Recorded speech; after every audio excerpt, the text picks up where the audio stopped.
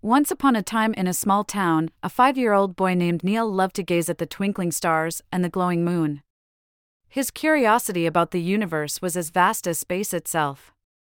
Neil's favorite time was when his beloved teacher, Mrs. Kepler, taught him about the planets in the solar system. One starry night, as Neil gazed at the moon, he saw something unusual: a shooting star racing across the sky. He made a wish: "I wish I could visit the planets and learn more about them." Suddenly, a silvery light surrounded him, and he found himself inside a spacecraft. Beside him stood a man with a kind smile and twinkling eyes. It was none other than Buzz Aldrin, the famous astronaut. Neil gasped with delight and surprise. Buzz said, "Hello, Neil. The stars heard your wish, and I'm here to guide you on your journey through the solar system." Their first stop was Mercury, the smallest planet.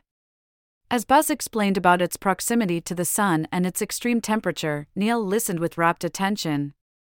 Then they moved on to Venus, with its thick, toxic atmosphere.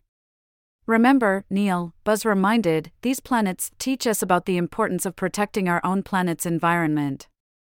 Next, they visited Mars and marveled at its red soil. They couldn't land at Jupiter, Saturn, Uranus, or Neptune due to their being gas giants, but they admired their stunning beauty and unique features from afar. At each planet, Neil faced challenges like understanding complex facts and dealing with the fear of the unknown. But with Buzz's guidance and his own brave heart, he tackled each challenge, learning new things and growing braver and wiser. Finally, they reached Pluto, which was no longer considered a planet. Neil felt sad for Pluto.